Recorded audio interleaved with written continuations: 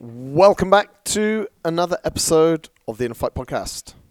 For those of you who don't know, my name is Marcus Smith. I'm the host of the show, and I want to thank you for listening today. This is episode number 736, Not Everything is Black and White, with Paul Jones. Paul and I have been in contact for almost 8 years now through a mutual friend. We've never met each other. We exchange messages from time to time. We share posts, articles, ideas through email and through Instagram. And recently, towards the back end of last year, Paul released a book. In that book, Not Everything is Black and White, Paul put a number of ideas and thoughts, articles you could say, blog posts you could say, together. You can pick up the book at any time and literally turn to any page.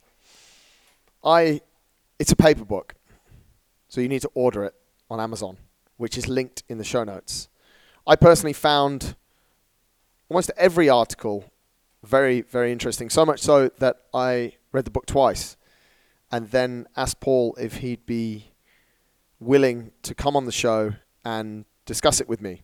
And then I started making notes in the book, which I very rarely do.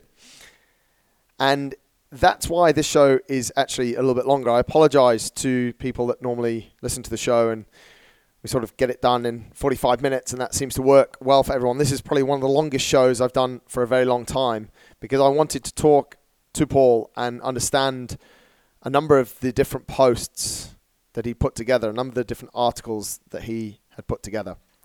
So this is the conversation I had with Paul, where we cover all sorts of different things related to the pages of that book. I hope you enjoy it. Thanks for listening. Welcome back to the Inner Fight Podcast, and welcome I'm going to call you my long-term friend, Mr. Paul Jones from the UK. How are you, mate? Yeah, good. Thanks, Marcus. How are you? I'm fantastic. Happy New Year to you, of course. And Happy New Year to you. Although we said it once before we started recording, we pretend that we're greeting each other for the world of podcasting. Right? I should have just pressed record from the start, shouldn't I? There's nothing wrong with manners and being polite twice. Exactly. Mate, as a little background, and this was actually rather embarrassing for me. We'd been in touch on Instagram for a number of years, and yep.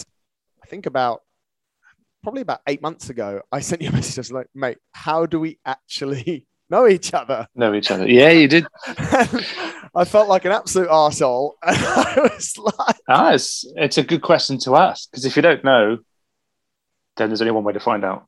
Exactly. And that's actually what I love about you, mate. And that's what I love about what we're going to chat about today. But we got to know each other through a mutual friend who was in Dubai and left Dubai about 7 or 8 years ago, I think. Yeah, that sounds about right. Yeah. But mate, I think this is not about me and your relationship. I think what we should do is kick off with a little bit of background, who you are, what you do, and maybe then lead to what we're going to speak about. I'll let you do that because you also, and I'm going to put links to all of this in the show notes, but you also have your own podcast as well, Normalized Activity. So you're very good at this stuff, mate. So kick it off. Who am I?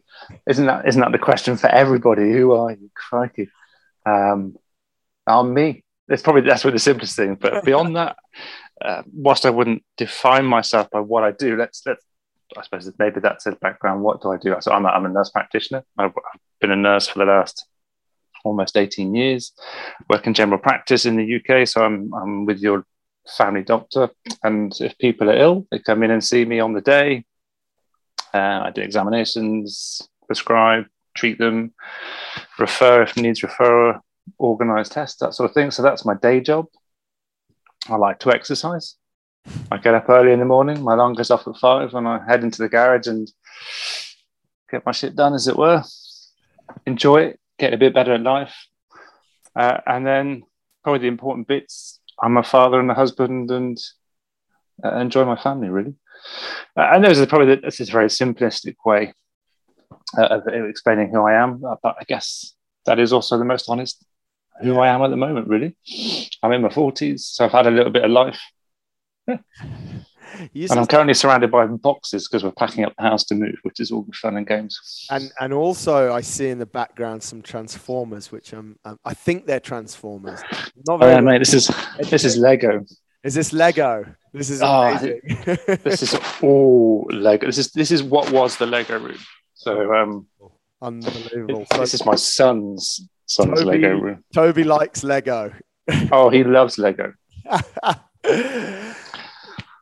You said something interesting there, that how we define ourselves is often based on what we do. How did and I think there's a certain amount of truth in that. I want to figure out, did you always want to go into nursing and helping people? And is that then how that's defined you, or how does that work? No, I wanted to be a rugby player. That's what I wanted to do. Played all my junior rugby for Bath, which was a good team in the UK. Apparently rubbish, having lost all their games this season. But at the time, when I was at that age, they were the dominant team in the UK. Did county rugby, divisional rugby, and then I ruptured my cruciate ligament. And this is before a time where you'd go to the doctors and they'd send you off for an MRI pretty quickly. I think it took them a year to identify what I'd done, and then 2 years to reconstruct my knee, by which time life had moved on. Kind of missed my window. The game had gone pro. Had no confidence in my knee, and had a real crisis of identity as to who I was, because at that time I did define myself by I was Paul the rugby player. Did a couple of different things. Started a sports science degree. Didn't enjoy the place I was doing it in. Failed my second year. Wasn't going to repeat my second year because I hated Coventry. Did some work in a school as a science technician. Did some care work and was doing a biology degree. Didn't know what I was going to do with a biology degree. Really enjoyed the care work. It was suggested maybe I'd like, what have you thought about doing nursing? And that's how I ended up in nursing. And yeah, I feel very lucky actually to be a nurse. It's lovely to be able to help people. I can imagine, and this is a little bit of a segue, mate, but the last couple of years as a nurse has probably been nothing that anyone wrote in any textbook that you were taught. No. Can you give us a little, as long as you want, but just I don't want, this is not a COVID show. We have enough of those lying around at the moment, but I think it's insensitive of me not to acknowledge the medical industry and what people such as yourself have done over the last 2 years, but it's also a little bit ignorant not to ask, how's it been? How's it been? So I'm not in a hospital, and I would suggest that the pressure has been much, much more on those guys, just because of the level of patient that they are seeing and the high risk they are seeing. So we went from a complete face-to-face model where all patients were being seen face-to-face to completely switching it to telephone consultations, which was a massive change because you're having to ask the right questions to elicit the information, to find out what's going on with the patient, to see if you can then treat them safely over the phone, or whether you then need to bring them into surgery to see them face to face. And all of a sudden, the little sniffles and coughs and colds that would come in disappeared, but everything got a lot more complicated. So it's been a massive learning curve, and it was really uncomfortable. Probably for the first 8 or 9 months, whilst adjusting and getting comfortable. And there's that Dunning-Kruger graph where you go from feeling quite comfortable because you're quite ignorant, and then realizing there's lots of stuff you don't know. So you kind of think, oh shit, I don't know what I'm talking about. And then as you get a bit more comfortable, your confidence comes back up again. Yeah. So went through that massively. Seeing COVID patients, it's quite, you're aware of it, and then when you see your first one and they're really not in a good way. So if you say your oxygen level should be 92% and above for normal, and as you get below that, you're starting to think, oh, there's something going on here. I saw a chap whose oxygen sats were 66. His respiratory rate was about 60 and his heart rate was 120, 130. And he was normal. Okay, he probably wasn't as athletic as you. I'm not going to include myself there. And you. And it's like, shit, this guy needs to go to hospital straight away. And off he went. And you don't always find out what happens. And actually, I was very fortunate to see him 6 or 7 months later because he'd hurt his back and he was a completely different human being. And that was the first time COVID really, really hit me. We were aware of how bad it might have been. And it wasn't as bad as we thought it was going to be. But it continues to be a challenge. And it's difficult seeing what goes on in the media as well. It's not helpful. And social media as well. As I say, mate, I appreciate what you've done and the way that you've carried yourself. And in closing the COVID part of our conversation, I also continue to appreciate the medical industry. You just like, it's almost like when you pull the ring pull on a can and it breaks, so you can't quite get in, so you can't open the full can. As to what you said about the media and social media, because I think that would be a show the whole day. There have been some incredibly positive things to come from this, as there is for every year, mate. I don't think it's, it's life. And that's really what we want to sort of talk more about today or focus on through. I think prior, and you'll correct me if I'm wrong, and I'll apologize, mate, but in 2020, you spent more time writing and you brought your thoughts together in quite an incredible book. Am I right on the sort of timelines and when a lot of these pieces were written? 100%. Yeah, no, 100%. I hadn't really written at all. And probably at the start of 2 years ago, 2020, I perhaps started to just chuck out a few posts on Instagram. And a friend, Dave, he reached out and said, mate, you should start a blog. There's some really interesting stuff there. Like, no one's going to want to read what I'm writing. He said, no, I think it would be worthwhile you doing that. And I thought about it and I was like, all right, do you know what? I'll do it, because if nothing else, it's a way for me to get my things out of my head and onto a format. And it perhaps helps process things. And there were lots of observations. There were little things that would crop up, and maybe it was a word that spun around in my head and then it came out, and then I'd take a picture to go with it. Or maybe I'd take a picture and then the words would follow that. So that's how it started. I started as a blog. And then another mutual friend, Paul Warrior, he'd sent me a little book that he'd made of one of his training weekends. And I can remember sitting next to my wife, Amy, and going, do you know what? Maybe I could make this into a book. That was at the start of 2021. I'm not sure how I'm going to do that, but it'd be really nice if I had to hold this in my hands and have something, even if it's just for me. So I can go, I wrote that. And very fortunately, Toby, my son, is a girl in his class, good friends with her parents, and Steve is a digital editor, actually. So he puts things into digital format. Wow. And we had a conversation. He said, well, I can help with that. It's not a problem. And then, it kind of went from there. It's interesting what you said about the words and how they come. And I'm going to make a presumption here, mate, because as humans, we are sometimes quite presumptuous. You strike me as someone who is completely the opposite of myself, in that I'll literally get something, I'll write it down, and then I'll push it everywhere. Whereas you strike me as someone who looks at something, takes a picture, finds some words, thinks about them, rewrites it, touches it up, does. So the question, that's my presumption. The question is, how do you get your thoughts in order? Okay. So I would say both. There are days when it's there, it's done in 5 minutes, and there's nothing to change for it, and it's out. And there are times when there's a sentence and it's in my head for 2 weeks, and I'll start to write and there's nothing coming. Wow. And then maybe I'll add a few bits and then I'll come back to it. And then all of a sudden it's like all the pieces drop into place and it's there. And I'm very lucky that Amy will check my grammar and make sure I've got full stops in the right place. Because English is my first language, but I'm crap at it. I don't mind. I'm happy to admit that.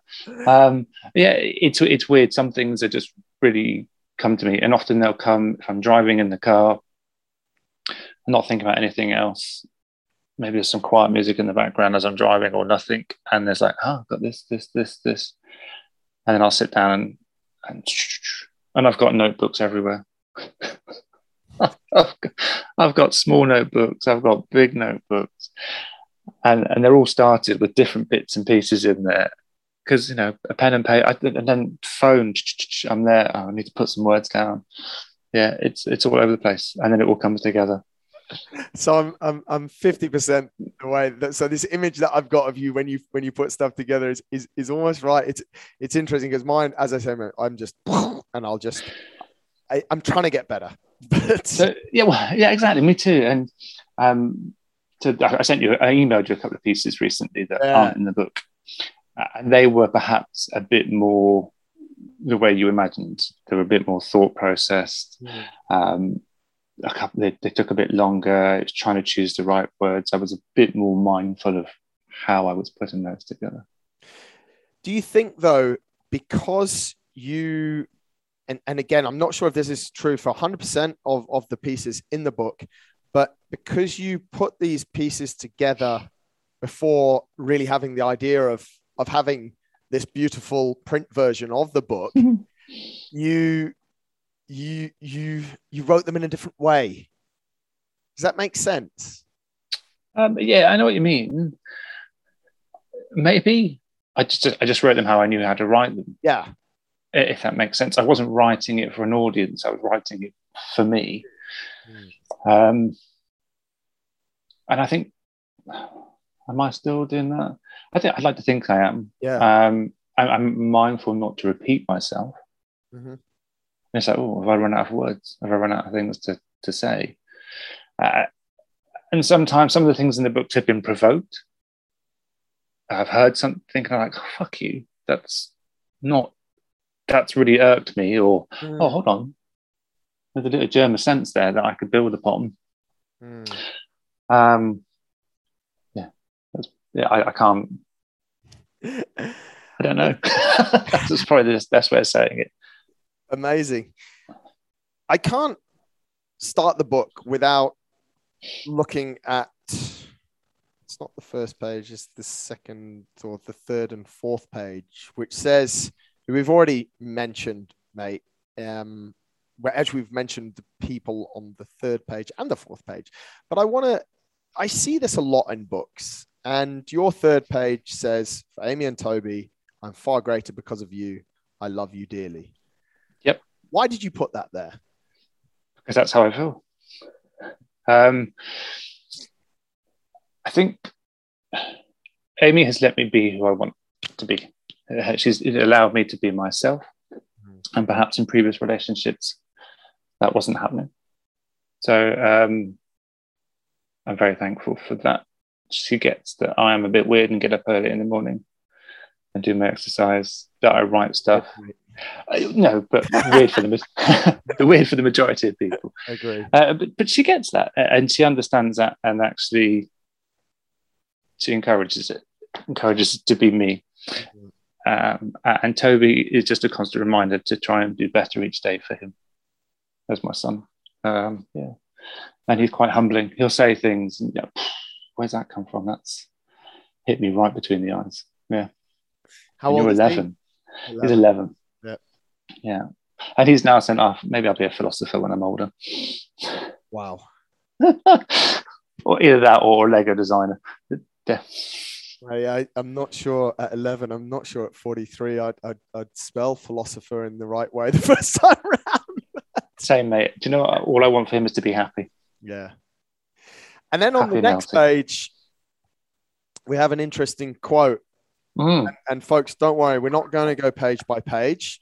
I want people to do that when they go to the link and buy the page. And you don't actually have to go page by page, but we'll come to that in a second.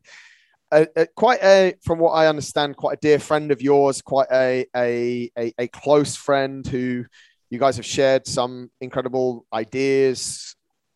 Yeah. Everything between. You quote him, mate. Tell us about this quote. So the quote, why it's there, what it means. Okay, so the book I referenced by Paul was his gym is called The Campfire, and he was due to do a weekend in March of 2020. And that was my birthday present to myself. I was going to go up and do the weekend, and it got cancelled because of COVID. And he'd done a weekend prior to that. And that was the book that he sent me. And in it, he wrote, whatever you think you missed, you did. And it's like, you motherfucker, you've got me there, haven't you? You really have. Yeah. And that struck a chord. And that's why it's in there. Because actually, if you think you missed it, you most definitely have. And actually, you just need to go make it happen. So it's like, yeah, I'm going to stick that in there. And that's what he wrote. He wrote that to me, for me, and it stuck. And actually, you know, Paul and I would say we do have a good friendship, but we've met each other in person 3 or 4 times, but we have regular phone chats, and messages. And yeah, there's a lot of thoughts that go back and forth. Yeah. And he knows his stuff, much like you, in terms of training people, getting them fit, getting them strong, getting them better at life. Yeah.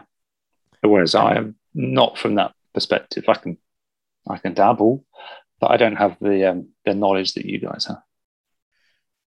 We'll come to that later, because I think that's or hopefully we will. Let's see how we go. Yeah, of course. With time. The title of the book, which, as we've been chatting for the last 20 minutes, people are like, what the hell is this book called? So I'm going to hit that next, mate. And it's called Not Everything is Black and White. Yep. Why? Because wouldn't it be nice if everything was that binary, that black and white? There are nuances and shades to so many different things. And ironically, it's a nod to the photos as well.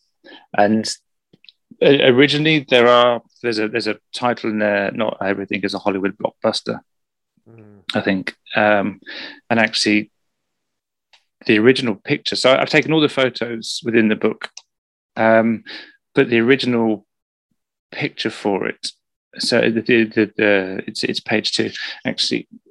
The middle tree is actually red, so it looks like it's on fire, which was the original photo. But for printing purposes, it was much easier to put everything in black and white. Did you have that title? Well, I presume by that, the title came later. Yeah, very much so. At the end. Yeah. Steve said, what are you going to call it? I don't know. Let's go with Not Everything is Black and White, an anthology of thoughts. Because people said, well, what sort of book is it? I don't know. It's just my thoughts. Yeah. But isn't that such a great learning from the start, mate, is that we often set out to do things such as a book. And, well, we don't all set out to write a book, but everything seems to want to have a big title from the start and an end goal. Whereas there's 2 things that you've said so far that really nail that down, that's not always the case. One is these were just writings that you had that you just wrote for you, essentially, just as your own, perhaps therapy. You probably wrote more in 2020 because it was hard, and you wrote deeper at certain times, maybe because something was going on, or maybe because that's just how you felt that day. And then you get a title just as it's going to print. Yeah. It's funny. You said because 2020 was hard. Bizarrely, I really enjoyed 2020. There wasn't as much on the roads. It was much calmer. Everything was just a little bit slower. I quite enjoyed 2020. I enjoyed just having the family time. Yeah. Work was hard, and that was really challenging. But work was only one part of my day, and I could come back and actually enjoy the peace and quiet. We walked more than we had ever walked together as a family. And you get some good conversations when you're walking because there's no other distractions. So whilst there were restrictions, I think we made the best of it. And actually, we really enjoyed those opportunities. And I think that was the thing. We made it an opportunity. Is there a piece in these, I think it's almost 80 pages. Let me just, I know you're into stats, so I don't want to get it wrong. There's 75 pages in this book. And as you said, mate, just to make it clear for the readers, the name of the book is Not Everything is Black and White. It's available on Amazon. I will link to it in the show notes. It is what it says on the front, an anthology of thoughts, various bits that Paul has written. And they're almost, for want of a better way, and I hope this is a way that you're happy with me describing it, Paul, it's a series of blog posts that you've written, just put together in a book. Essentially, yeah. So is there one that you like the most? Because I have a list of the ones that I want to talk about. And if the one that you like the most is not on my list, I'm going to look like a real asshole. I guess it's like asking, which is your favorite child? In some respect, the one that's behaving themselves. I don't have a particular favorite one. They're all moments in time that I'm chuffed with. I think so. If we go for the dopamine hit that is social media, I think the ones that kind of got the most reaction, there's one that's called "To Stand Apart" on page 67. Mm-hmm.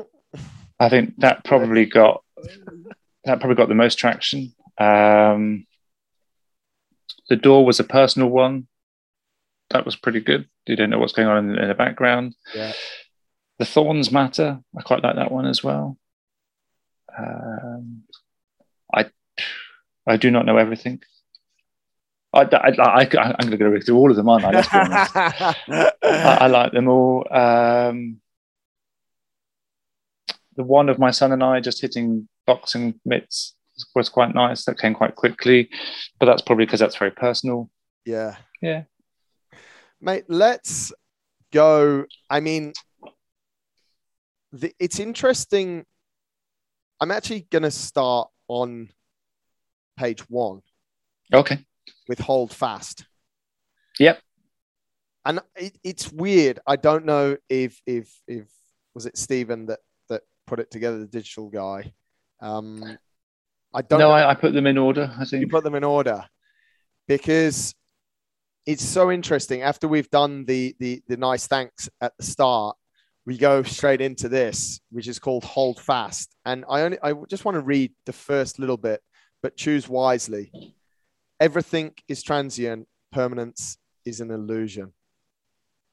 Tell us about this one, mate, because it's... You didn't realize this was going to be so hard, do you? And mate, I'll keep talking for a little bit whilst you just read it. So just ignore me. I think it's probably, why did I do it? Why did I write it? Why did I make it? Obviously, at the time, I think we were probably just into COVID and everything had changed, and everything that we knew could change just like that. And I think that is the reality of every day, isn't it? If we look at you and your accident with your bike, everything was good, and then all of a sudden everything was less good. And that's the reality of life. Things can change in the flick of a switch. So it's important that we choose wisely to things that we hold on to, because there's a lot of crap that we hold on to that perhaps we don't need to hold on to. And that's why I think it's an awesome, like, you chose the right one to kick it off. It sets the tone. There's a theme that comes through, and it starts on page 2. Okay. And it says, this is not a Hollywood blockbuster. This dirty, grimy real life. There is no guaranteed happy ending. Yep. I feel that that's the first reference of death in your book. It happens a few times, doesn't it, death? And then I see death referenced a number of times. Yeah. I think you just if you jump to page, and I'm not really going to grill you on every single page, mate. I don't mind. To page 9. 6. Oh, page 9. Okay. I think page 9, death comes again. No, sorry, page 6. You're right, but then there's a really nice piece on page 9 where it says, "We are guests on this wonderful sphere. In time, we'll return to it, to the earth, a fact of life." Mate, what is death? Just the next step, isn't it? It's probably the one thing we know is going to happen in life. There's no getting away from it. And having seen lots of death in my role, it's interesting to watch lots of different people approach it in different ways. And then the aftermath of death as well, and how we react to the death of people. It's that thing that it's waiting for us. And not to be morbid, but I think we do hold some agency to how we go about meeting death in the future.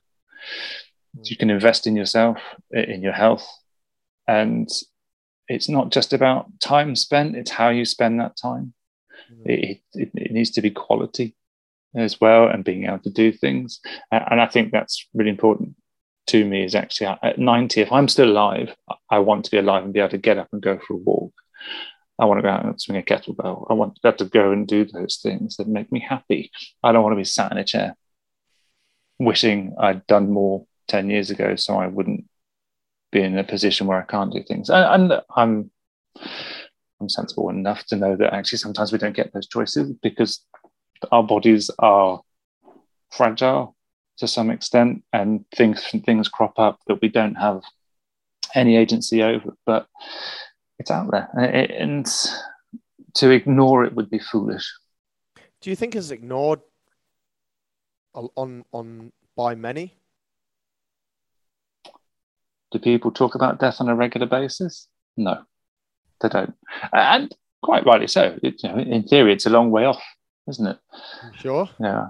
Well, for some, for others maybe not. But at our age, 43, I would like to think we've got a few more years, a few more laps around the sun before we need to be facing that.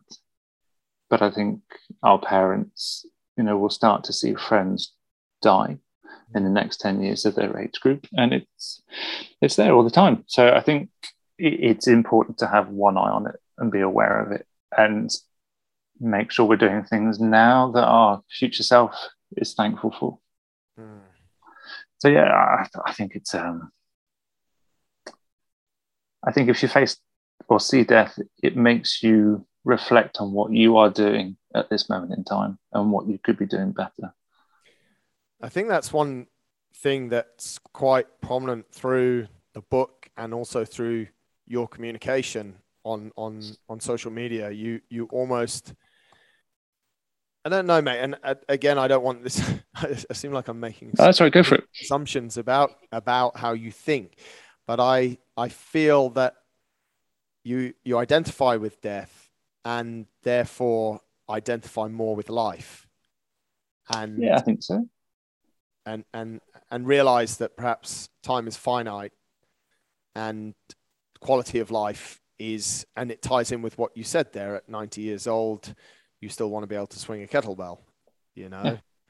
So because you understand what's part of life, which is death, you maybe deeper understand what is a bigger part of life, which is life. Yeah, and perhaps my professional work has fed into that. So prior to the role I'm doing now, I was a community matron where I would try and keep people out of hospital that had long-term conditions and try and improve their health outcomes. And also, I also did a study on frailty, and we were looking at how to reduce the frailty of older patients within the surgery. And what I was seeing is those 90-year-olds that actually have really low frail scores was because they were getting up and doing something every day. Whether it was even a part-time job or they had a drive and a motivation to go and do things, and they hadn't stopped being active. So number 6, the page we're looking at, there is a picture, and it's a car that has overgrown with shrubs. And I'd seen this car several times. Like, I need to stop and take a picture of that because I know the words that are going to go with it. And the car is a perfect picture, a description of what happens. It's been stationary, everything's grown over it, and it's trapped. And essentially that's what happens to us. If we sit down, we end up gathering dust. So we need to keep moving. It's cool. That picture is very cool, especially in black and white. I'm glad that one wasn't in color. Yeah. I know, because it's a crappy red filled Fiesta. Well, I and was it's gonna still say, there. I bet you it's red. It is.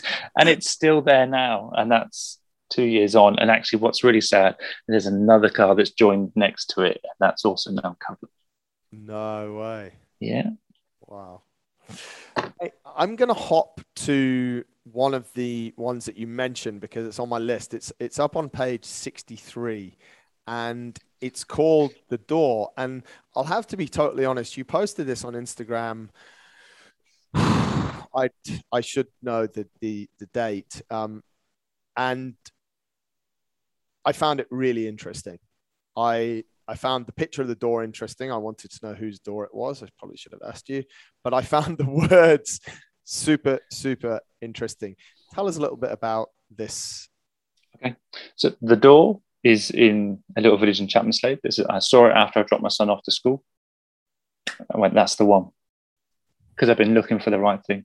And that was the one. And what is it? I'd had a conversation with a close friend and they have quite a reasonable social media presence. And from what they were posting on social media, you would have no idea there was a lot of stuff going on in the background. And we had that conversation and it's like, oh, and this came out in 5 minutes. This one just flew out. We'd had the conversation probably that morning or the day before. I'd seen the picture. I'd thought about it driving into work and wrote it there and then. Wow. And it's real, isn't it? We are, for one reason or another, and actually I think it's right. I don't think you should wash your dirty laundry in public or air your dirty laundry in public. You know, some things should be held private. Yeah. But you have no idea what's going on in the world of someone. You just see this facade at the front, and you don't know necessarily what's going on behind the eyes or behind the front door. And sometimes, if someone's just a little bit off their stride, maybe you should take the time to just say everything all right, and just take that as a subtle hint to either back off a little bit or just to put a hand out and say, look, I'm here if you need me, or just check on them and make sure they're not being a dick for the day. You know, it could be any one of those things. But yeah, that's where that came from. You've touched on some really interesting bits there, and which I hoped you would, because it's exactly what you've written in the text. And later on in the post, it says respect is required, the very reason the bolt and spy hole exist. Yeah. We're in an interesting time when it comes to communication and that sort of front that you sort of say, you know, people have this door and sometimes they open it and you go on to say it, mate. You say, if you knock, you may stay on the doorstep or you may be let in. Either way, you're always a guest, never the owner. Remember that. Where's which I don't know if there's a definitive answer, but I often think this, like, because we all have our door up. Yeah. A lot of time we all have our door closed, and then we get a bit more comfortable and we open it a little bit and we sort of, you know, look out and stuff. Where does the onus lie? Is it based on personalities, or how does it work? And in terms of who do we open our door to? Yeah. I think, it's a very individual thing for everybody to say. No, I think often it's a confluence of probably 3 or 4 different things happening at the same time. Timing, how you feel at that moment in time, shared interest, time. For some people, you'll hit it off straight away and you'll show more than perhaps you would normally to other people. Other people, it takes time because you have this idea of what they might be like. And actually, once you slowly get to know them, you're like, well, hold on. You're my kind of black coffee. Come on in and we'll have a chat. And I think you always hold a little piece behind a door. And maybe only to your wife or to your children or to really close people do you ever fully open the door wide. But I think relationships will always go at different speeds depending on who that person is and where you are. And actually, my wife and I said this, if we'd met 5 years before, we probably wouldn't be married because we were very different people and we're in very different places. But actually, when we met, it was the right time. Does that make sense? It totally does, mate. It totally does. It's I agree with you as well. Like some things one of my sort of favorites is everything happens for a reason. Yeah, for sure. You know things based on, you just feel. But I also think at certain times where we create ideals based on dreams or what we've seen, and we almost want people to be what we want them to be rather than being happy. Because if we stay with the door, sometimes, and there's cliches everywhere here, isn't there? But you open the door and you see what's in the closet, you know what I mean? And it's like, and a lot of people are, mate, the whole door, and that's why I love this. I was going to kick it off with this, but we started somewhere else because it's almost like a whole show in itself, because it's like, how much do you show and when do you show it? And there's no definitive. No, and I think also it's sort of dependent on the other person willing to open their door at the same time, if that makes sense. Because we're going with the analogies here, but I think you have to be willing to be open and share things. So the last bit's a line. Either way, you're a guest, never the owner. That you knock, you may stay on the doorstep. This actually comes back to something I remember a colleague of mine telling me when I first started as a nurse. I was a community nurse, so we would see patients in their own home, and actually, you're always the guest.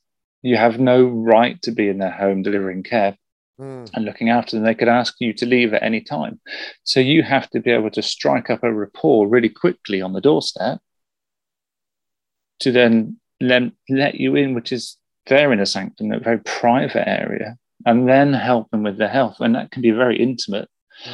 So you have to be able to have that relationship and be open enough that they trust you and never feel that you hold the power in that relationship because it's their home. I think that's probably stuck with me, and that's probably come through a little bit in the end with that. I could keep going, but I want to flip to the page just next. Mate, but when you said the power, then I'm like, there's a million one questions. We could talk about around that, but we'll move on, mate, because we're not getting through my list very fast, which is okay as well. Fear, the one on page 65, which is just next door. And mate, I'm going to continue as I sort of have been doing, because I like all of I actually like the whole book. I said before we started recording, I've read it twice. I've made notes, which I very rarely do on a book, and I made them in ink as well. So that makes me so happy. I think it's that thing at school, isn't it? Like you spend your life at school defacing textbooks and getting in trouble for it.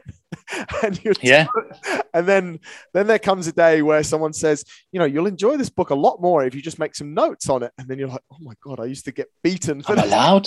Yeah, no. But fear, mate, you say sits within all of us. Yet we try to deny it, to bury it as if it wasn't there.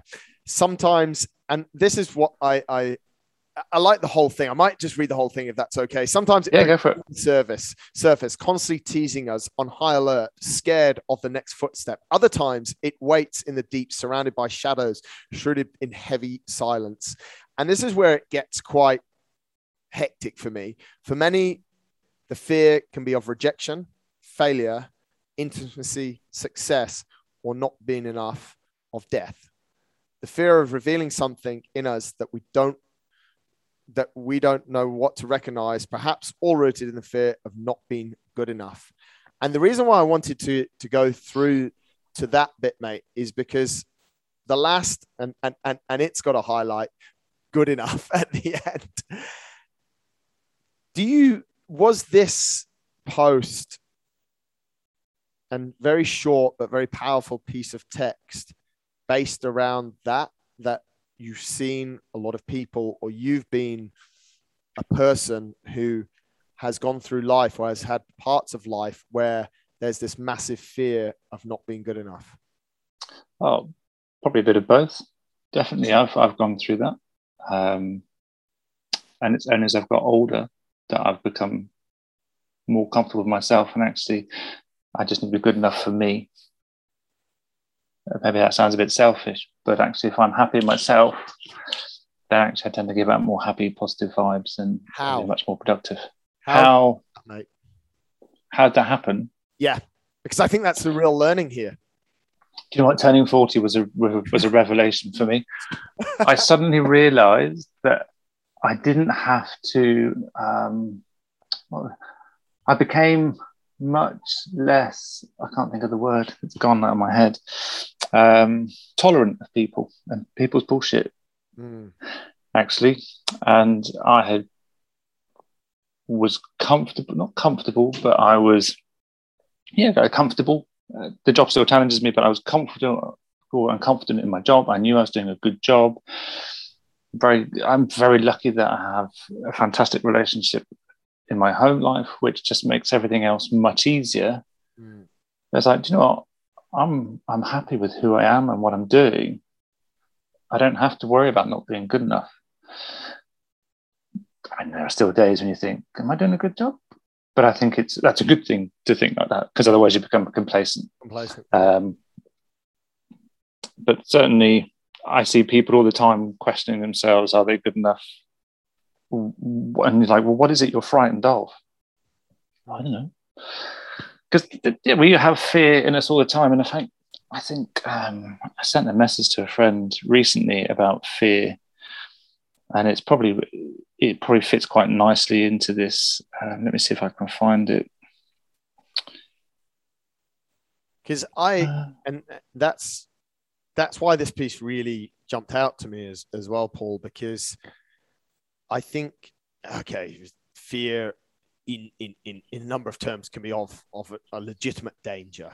You know, I have a fear of crocodiles. Like, okay, that's not me not being good enough, but that's actually, I have a fear of flying, because I have this perception that the plane's going to drop out of the sky, and they're almost like what I'd classify as real rational fears, quite rational. But I think a lot of the other fears, or the biggest percentage of fears, are all related to what you say in the final line there, is people have this fear of not being good enough, and that's what's holding so many people back in so many different ways. 100%. So I think what I'd send, it's not that the fear is gone, it's that I can acknowledge it and I can work with it. That's what I sent that to Paul actually last week, and I think that's it. It doesn't paralyze me anymore. It doesn't stop me. So I was fearful about putting the book out there or putting the posts out there. Yeah. And then once it's out there, well, what's the worst that can happen? It doesn't matter anymore, because for me, it's done. And it was about putting the stuff out of my head out on there. Actually, if someone doesn't like it, don't worry about it. Because Amy said to me, well, what are you going to do if someone says, oh, your book is crap? I said, well, that's their opinion. This is how I felt at the time. Crack on. Feedback is feedback, isn't it? How you choose to use it is up to you. Yeah. And I think, mate, I'll be totally honest. Like, that's why I've almost got a list of favorites. It's not that I think these are the best of the book. I think they're the best for me. They're the ones that I enjoyed the most, because that's my opinion. And you quite thankfully and quite humbly are willing to discuss them. But that's just me. And I mean, I think that's what's interesting as well, is it's not a science book in a way. No, it's a book of thoughts. We're not dealing with fact. So my hope was that if someone is able to take one sentence, even if it's just from one sentence out the whole book, that makes them go, oh, hold on a second. Maybe I just need to look into that a bit more. I could change a few things. Then that makes me happy. That's very cool. Yeah. Let's keep moving, mate. On page 42, and I'm pretty sure there's no surprise that to you that I've flagged this one, that there is pleasure in being up early in the dark. My question to you here is, have you Yes.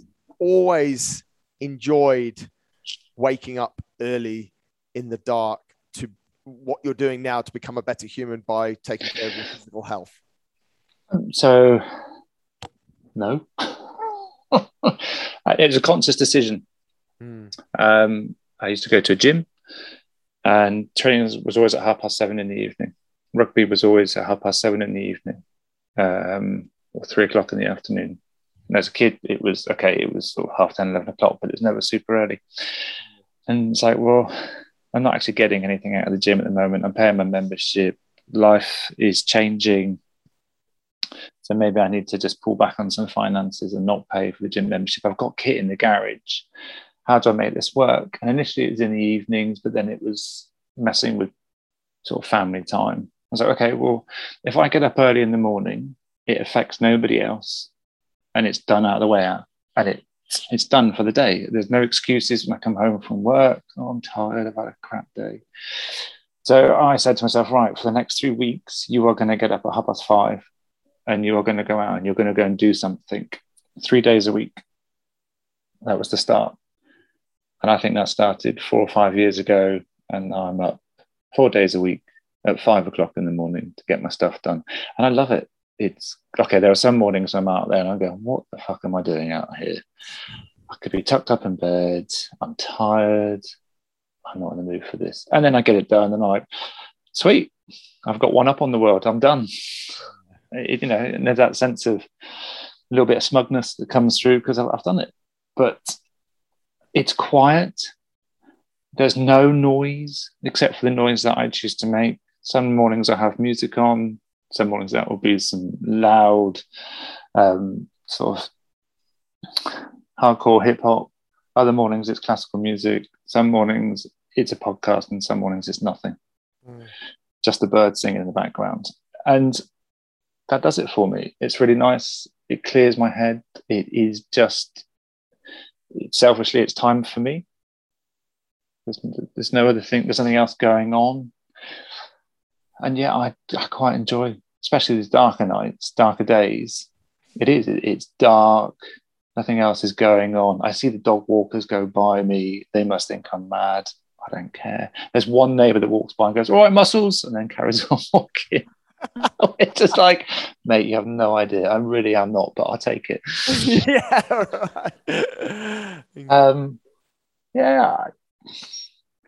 I do enjoy it. And my son will come out. So he tends to get up around 6:20. Just as I'm finishing, he'll come down. He'll do some pull-ups or swing around on the rings. He likes to come and go, oh, look at me picking up. And he'll do a sumo deadlift on the 24 kilogram kettlebell. Amazing. And he'll sit and he'll do his spellings, and he just comes out. And just as I'm finishing and dying, because it's usually some sort of gassy metcom at the end. Yeah, all right, mate, crack on. Just mind out the way. Don't spew on you. Yeah, I'm not a big spewer, thankfully. But you've seen me die after some all-out rows and stuff like that. You're right, yeah, give me half an hour, I'll be fine.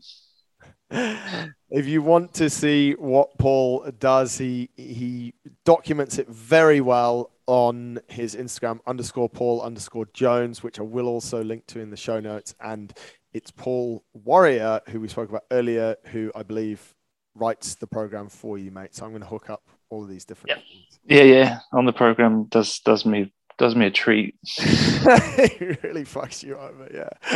Yeah, in a good way. I mean, you'll understand this because you like to run. So I do like running, but I don't run a lot because I have very little cartilage in my right knee.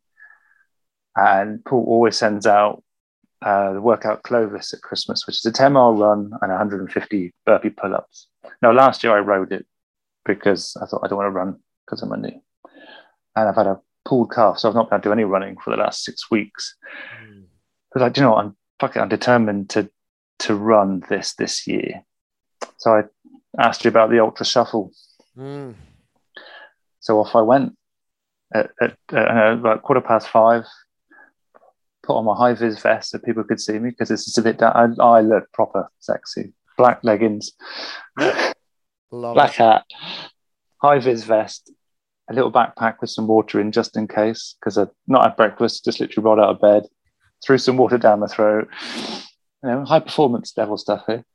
And off I went on my shuffle, and I shuffled 10 miles, and it was amazing. Absolutely loved it. And my knees felt fine because I'd changed the run. But the fear was I wasn't going to make it. But the fear of not doing it and regretting it was a much bigger fear. And maybe that comes back to not being enough. That maybe in that instance. So I was like, well, fuck it. If I have to walk the last 2 miles, I will walk the last 2 miles. Doesn't matter. But having gone from not doing anything more than 2 miles to being able to run 10 miles, all right, it was 2 hours. It wasn't fast. But next year it will be faster. Exactly.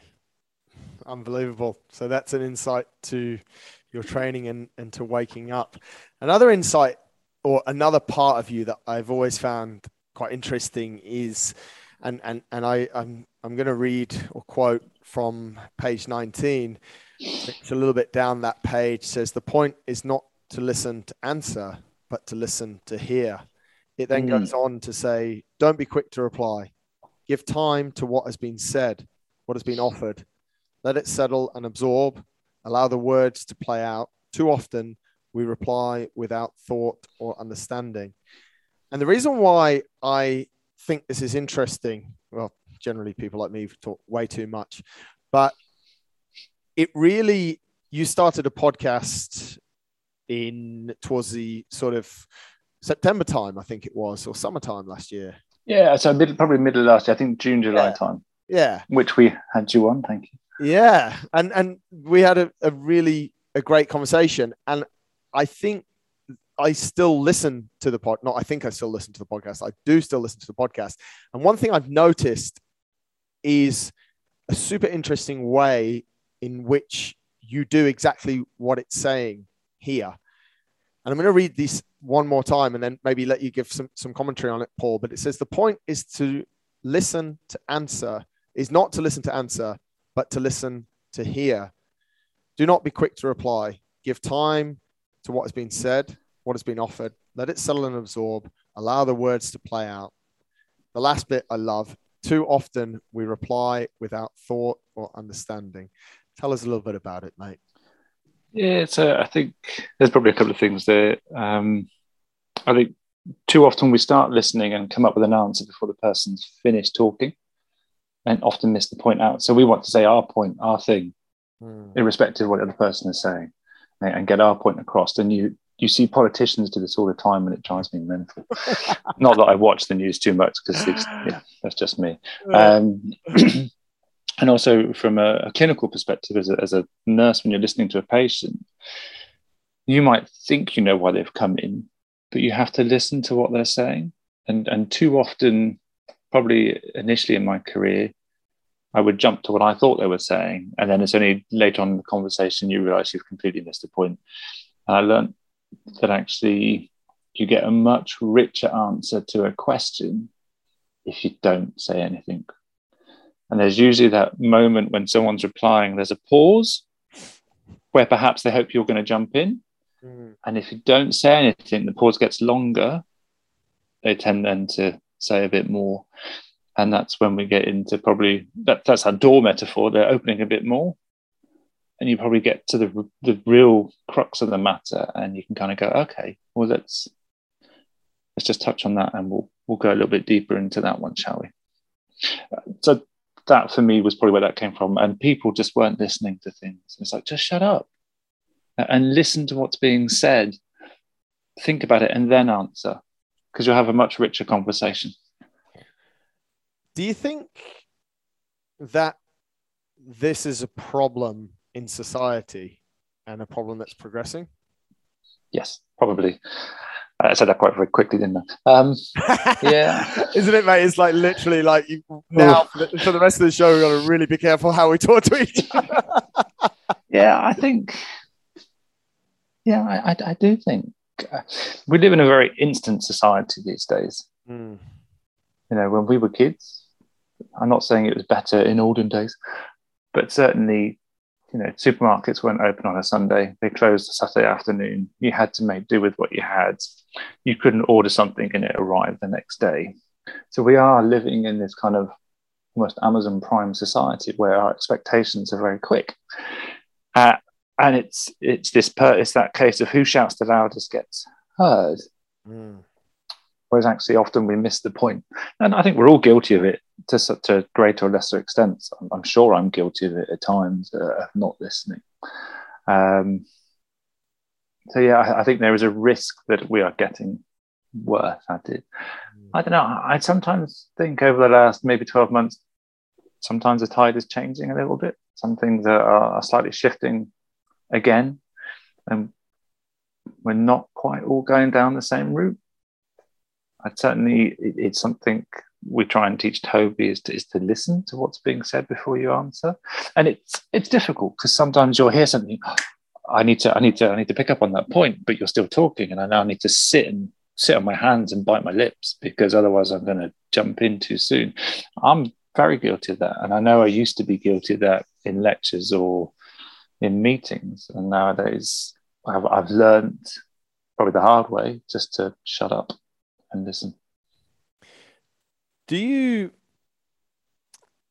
think you mentioned something that's I think about almost every day at the moment, mate, and we're a similar age. We are in an era of an insane amount of immediate gratification. We've been on for an hour. I could have literally at the start of this call ordered a meal. It would be at my doorstep. Well, it would have probably been cold by now because it would have been there already 40 minutes. It would have been, and it could have been a range of different, it could have been healthy. It could not have been healthy. Let's not worry about that. But the way that technology is going, and my point here is because I got sent a podcast the other day, Lex Friedman talking to Elon Musk and, talking about actual, like Musk, like him or love him, whatever, but like he genuinely, like he convinces you that, yeah, we're just going to have life on Mars. And I'm much of the opinion that this is not good. We should not be doing this. We are humans. We are here for this. But what part, and that's sort of a little bit of a background to what I'm going to ask you or what I wanted to put forward is what part of this is okay and what, like, because we're going in this way. We're evolving as human beings. And for you and I to sit here of the age that we are in the era that we are, and we're like, no, it shouldn't be like this. And, children should only have 1 hour of screen time a day and blah, blah, blah. All these things that we hear a lot. Are we the anti-evolution? Yeah, good question. I don't know that I'm qualified to answer the question either, really. I think you're qualified to write a book, mate. You're qualified to answer my question. Okay, so if we look at the things that are highly valued or seemingly highly valued, they tend to be scarcity or things that take time to produce. Maybe there's something in that.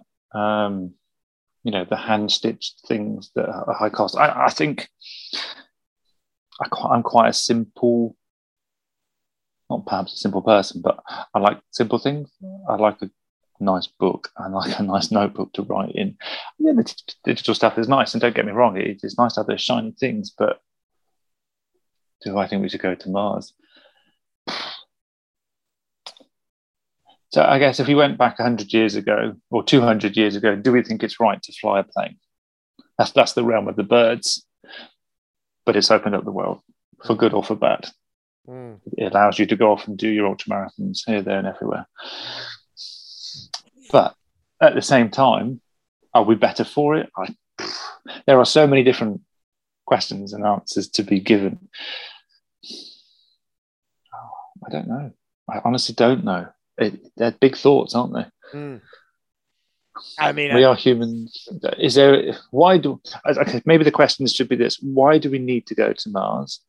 Is it because we're ruining the planet we already have, and therefore we're escaping? Mm. the mess that we're making. If that's the case, then maybe we should get our own house in order so we don't have to go to Mars. So basically, stop fucking this one up, and then we won't have to move next door. Well, essentially, yeah.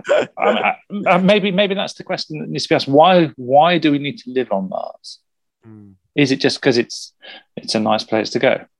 You know, is it that, or is there a deeper rooted problem that we're running away from? Maybe that's the question that should be asked. I'm going to jump back to. It's a little bit related. I feel that this next one is a little bit related to fear. Are you all right for time, by the way, mate? Yeah, you're good. Good. Are you still enjoying yourself? Yeah, mate. Good. We'll continue. On page 67, the title is To Stand Apart. Oh, yeah. And it kicks off with, to be comfortable in who you are is a gift, and a rare gift at that. Do we think, if I just take what we've been speaking about before, fear not being enough, and then being comfortable who we are and a gift, we often hear this, mate, and that's why I'm only focusing on the first and second line and what we've spoken about before. So I'm interested to get some more commentary, because this is actually one of the longest ones. This is like over 3 pages, which I had to, almost had to do in like 2 breaks and stuff like that. It's a really good one. It's one of my favorites. And I definitely read this about 3 times the first time I read the book, and blah, blah, blah, blah. But if we're comfortable in who we are, and we managed to get to this point where, I mean, mate, I think you're a fantastic example of this. Does it mean that we stand alone? And does it mean that we stand apart? Because isn't the fact that we want to blend in, like, does that give us comfort? Or where are we at with standing apart? Okay. So I'm just going to add a little bit of context. So the picture that goes with this, there are lots, if you know your trees, I think they're all silver birches, and there's one tree that is completely different. Yeah. And it struck me as I was walking through the woods, it's like, shit, that tree doesn't care. It's quite happy to be there, and it's completely different from the rest. And it made me think, okay, so if I look at my physical friendship groups that I see on a regular basis, I'm the only one that really gets up at 5 o'clock in the morning and does exercise. And I'm really comfortable with that. And I don't care if people think I'm weird because of it. It's who I am. And Sean, the chap I did the podcast with, he says, well, if you're not weird, you're weird, right?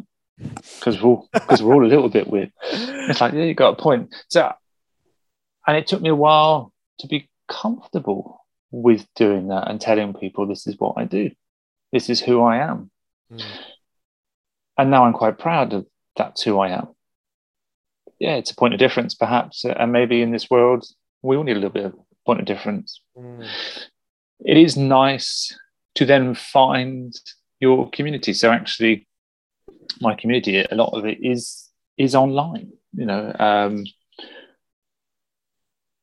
people that I have 2 Instagram accounts. One is very personal, and you have to befriend me to see what's on that. And that's very much family stuff. And I don't tend to post too much on that now that Toby is older. But the people that follow the fitness account, shall we say, actually the amount of people I've met in person in that is really quite low. But they are like-minded in as much that they seek physical exercise to be better at life. We'll use that term because it's on brand, right? Thank you, sir. They're looking for no weakness. But it is true. And, there is always going to be someone out there that has a similar liking to you. But perhaps initially you have to be willing to separate yourself from the herd to go and find those other people. And you have to be comfortable in yourself to do that and not be embarrassed by it. And the same with the writing. It's like, I don't know if I want people to see this that I know. So when I put the book out there, I do have a Facebook account, don't tend to use it very much. And those are people that I have seen, rugby people that I've worked with.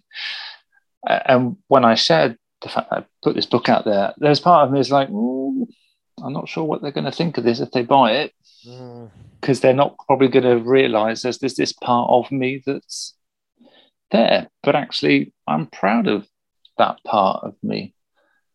I mean, my old English teacher would be bemused by the fact I've been able to do a book because I wasn't great. It's great to see in GCSE English because, well, rugby was life and not school. I mean, it's I actually find that quite interesting. What you said there about Facebook as well, mate, because I've also gone through a similar thing. But I always remember, it's a quote from Gandhi that says, first they ignore you, then they laugh at you, then they fight you, then they're silent, then you win, or something along those lines. Yeah. Which, when you said that about old school or rugby friends and Facebook or any platform really, that always springs to mind, because I think, and this is probably testament to what you're doing, is that you found, and people can see it, feel it. I'm fortunate enough to speak to you on a video call. Some people are listening to this, on audio. They can feel this energy and this passion and this absolute comfort you have with how you're doing things, which is incredible, mate. Oh, I'm chuffed because at 23, I would not have been comfortable or confident at all. And maybe life experiences added into that actually the majority of what people think is generally due to their own insecurities and issues, and it's projected upon you. And actually, I don't need that. Yeah, I don't need the validation anymore. It's nice. Yeah, we all like the validation from other people. Oh, this is really good. Well done. You did a great job. Yeah, it's nice. Yeah, but I can walk out my front door and go, yeah, I'm doing all right. I'm happy. Yeah. And there's a lot to be said for just being happy. I say just. Yeah, it's a hard thing for a lot of people. Concurrency of time and the occurrence of outcomes finishes with a very short paragraph on page 62 of the book, which says, the grains of sand continue their perpetual descent through the egg timer of life. Make each one count, either now or later. It's the now or later that interests me in this, Paul. Okay. How do we make the grains of life, the grains of sand in the egg timer, count later? If people, and the reason I'm not trying to stitch you up and test you on your blog post, mate. No, I'm quite happy to answer that. But I feel, sorry, mate, I feel sometimes people are like, it's already too late. That's the reason for this particular question. Okay, fine.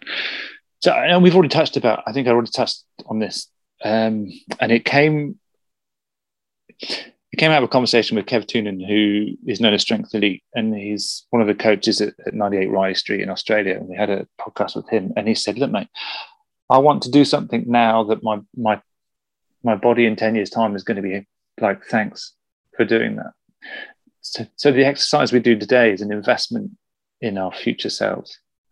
So if you look at metabolic disease, generally it's all the crap we're doing to ourselves now that then pays out 10, 20, 30 years down the line.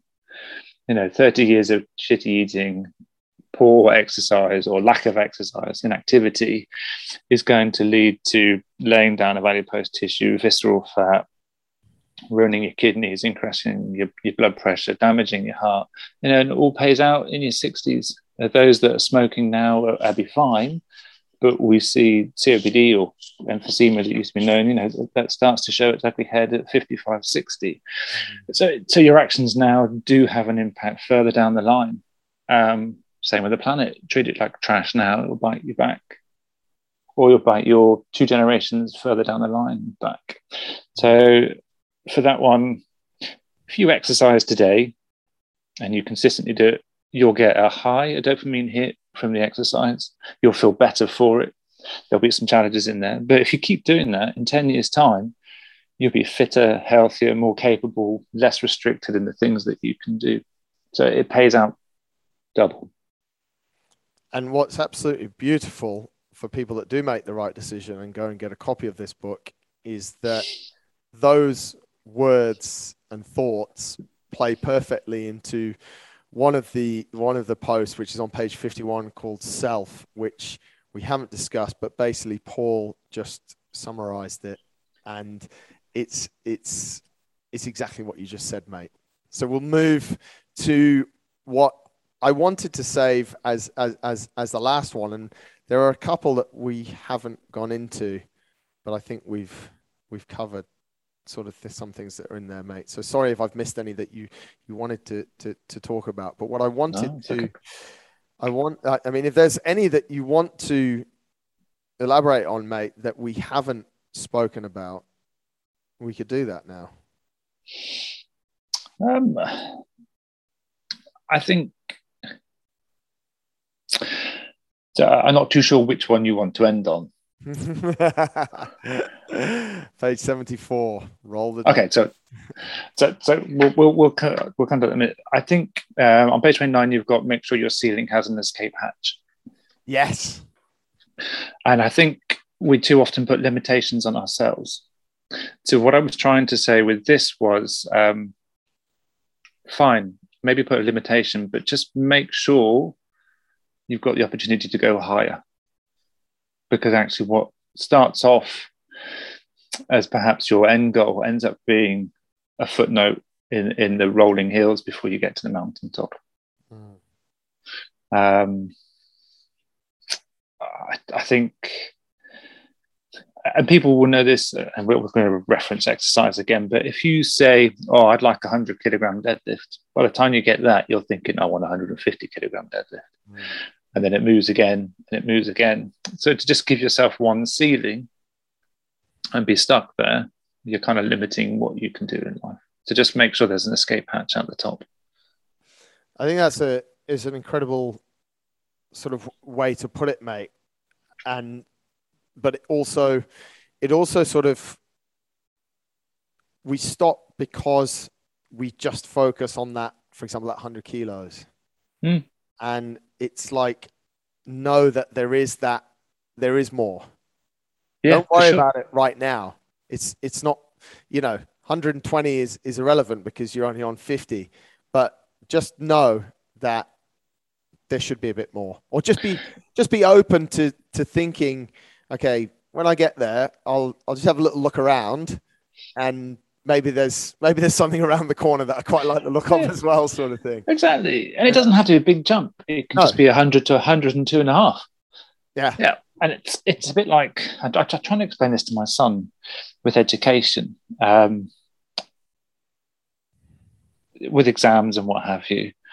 So, you've got SATs coming up. They're just bits and pieces, they're lines in the sand. But it's like you're trying to gather the keys to get to the next level in the game.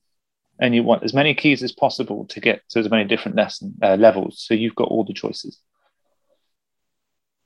Yeah. If that makes sense. Yeah. Just don't be limited by grabbing one key. Grab the whole key ring. Yeah, I like that. Come on then. Oh, roll the dice. Walk us through, roll the dice, mate. Unless there's another one. I'm actually having a great time. I think we'll come to roll the dice in a second. Then I think, sorry. Having gone from the ceiling, it goes straight into when you burn the shed skin, discover who you are. Yeah. And it is that thing. And maybe there is some repetition in here. I'm not sure. But actually, when you change, you do have to shed a skin. Otherwise, you get constricted and stuck in that one identity. I just think that feeds in quite nicely from there. And it's knowing that I'm a very different person today than I was 10 or 12 years ago. And I'm happy because of that, because it's shown growth, it's shown insight. I've picked up on experiences and added them in. Knowledge is great, but it's only half the story, isn't it? You need to have the experience that goes with it, adds depth. And I think when you change, you do have to, you cast off that previous skin. let it burn, and be fresh and come out the other side of it. I don't know if you've experienced much of this from your profession, mate. I'm pretty sure you've got as many experiences from life. People that have made changes based on tragedy, as opposed to people that, I mean, so far, and excuse me if I've missed it, but you haven't had a big moment there's not one moment in your life that's led you to producing this incredible piece of work and producing and you who you are. I'm sure there's a number of different moments. Where do you stand based on defining moments? And it could be anything from, death, heart attack, cancers, accidents, no matter what it is, to this just incredible desire and passion to live a great life. I think some people will come to things naturally, and it will be, say you've got a row of dominoes lined up, and you've got that initial one, and you're just tapping the domino, not enough to make it cascade down. And often that will go on and on and on, and all of a sudden something will happen, and it will finally tip over. And you've been probably working to that moment for a long time, and you'll come naturally to it.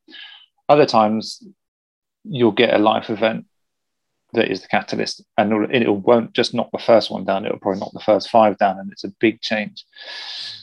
I think both work. I think sometimes we need a catalyst, something to shake us, to make us go, oh crap, actually I'm not doing very well here. I could be doing better.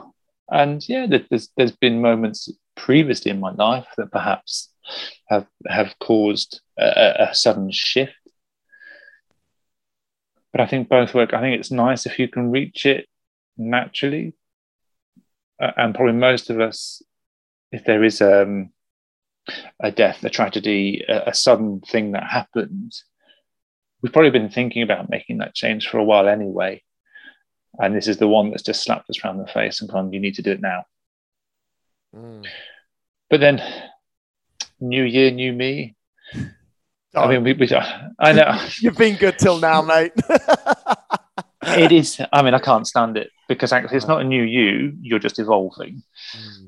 Don't throw out the baby with the bathwater, but maybe change some of the bits and pieces that go with it. And yes, I do like an analogy. If you haven't noticed.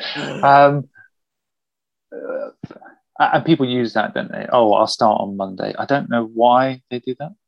I guess it's the line in the sand, but just start now. Just start where you are. And I think that it says that in one of the pieces in the book, is actually just start.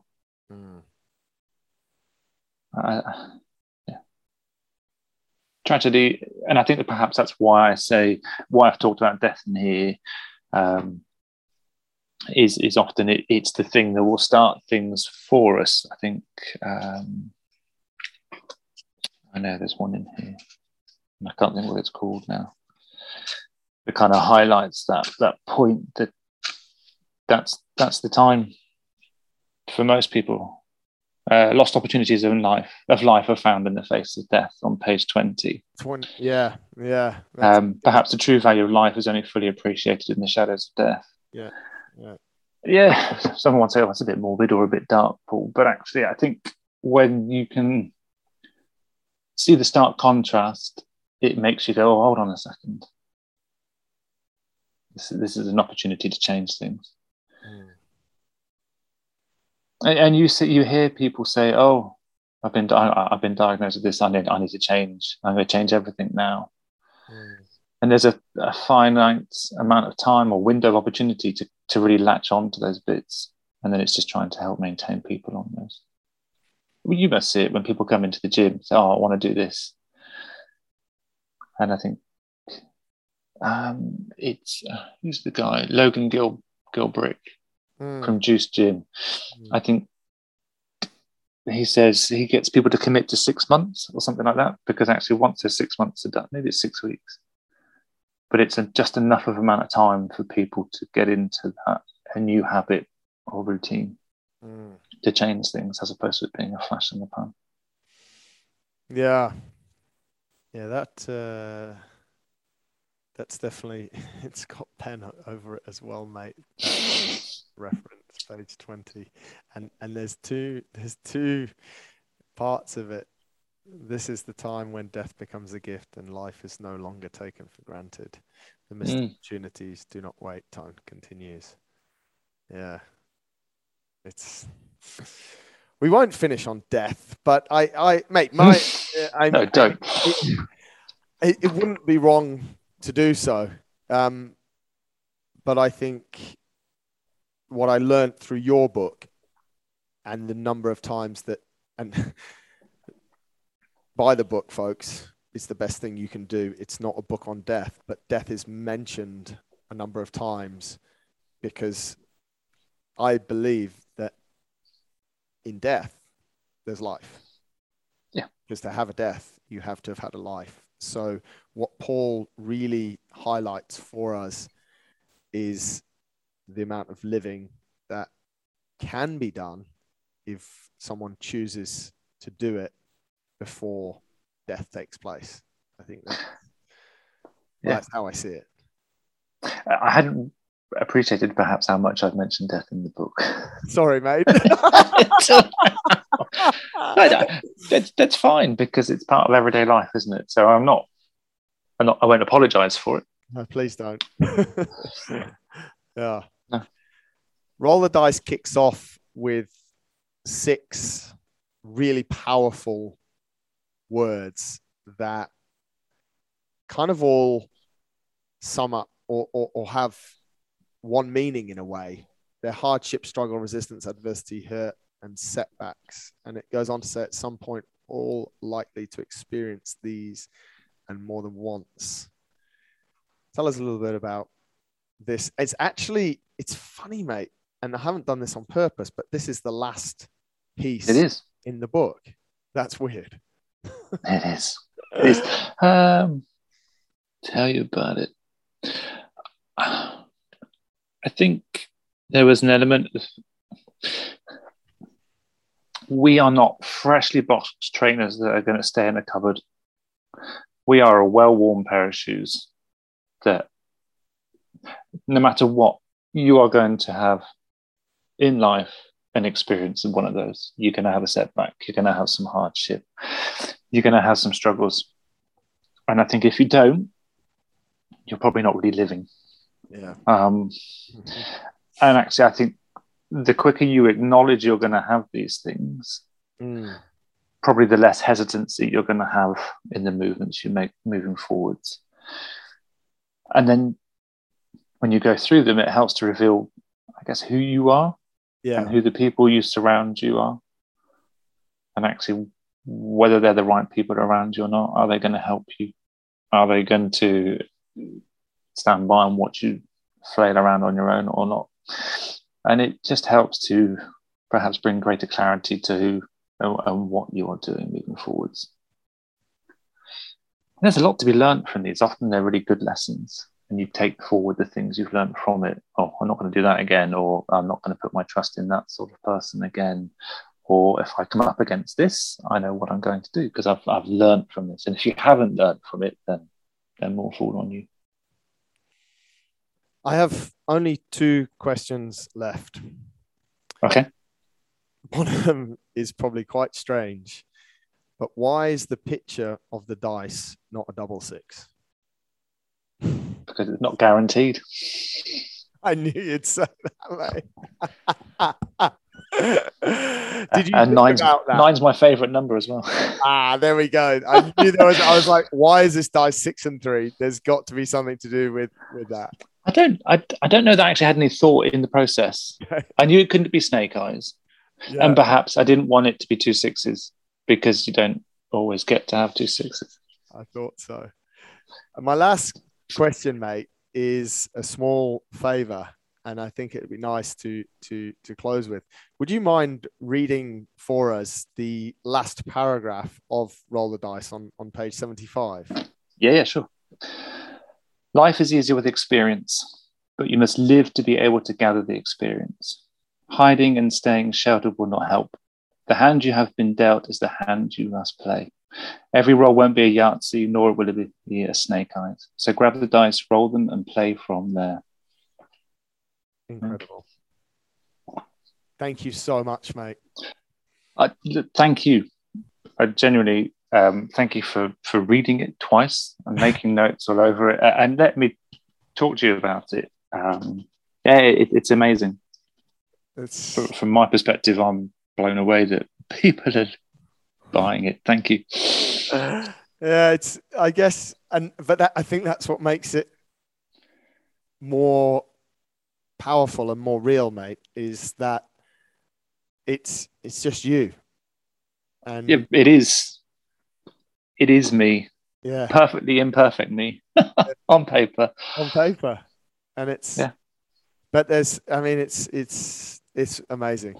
It's one of the, honestly, I would struggle to put together the best book I read in 2021, but I think this, and I'm not saying it just because I've got you on, mate, but I think this would definitely, I would, if I was to gift someone a book in 2021, I've gifted quite a few different books.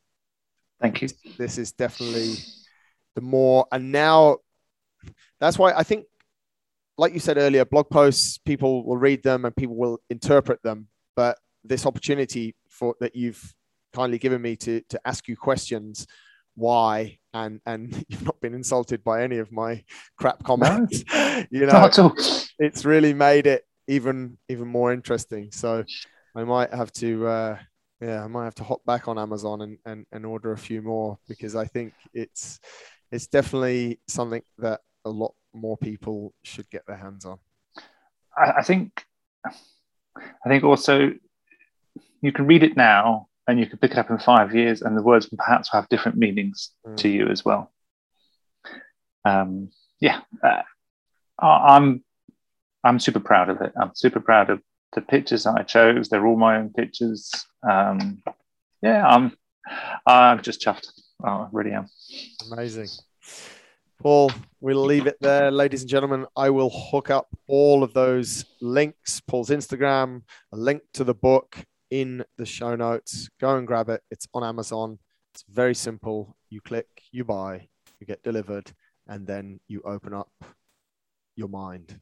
I think that's really, mate. You just make people think about, and follow Paul's post, follow his blog, which I'll link to as well. He might not be your cup of tea 7 days of the week, but if he's your cup of tea one day, I think you're gonna learn an incredible amount. Thank you, Marcus. Amazing.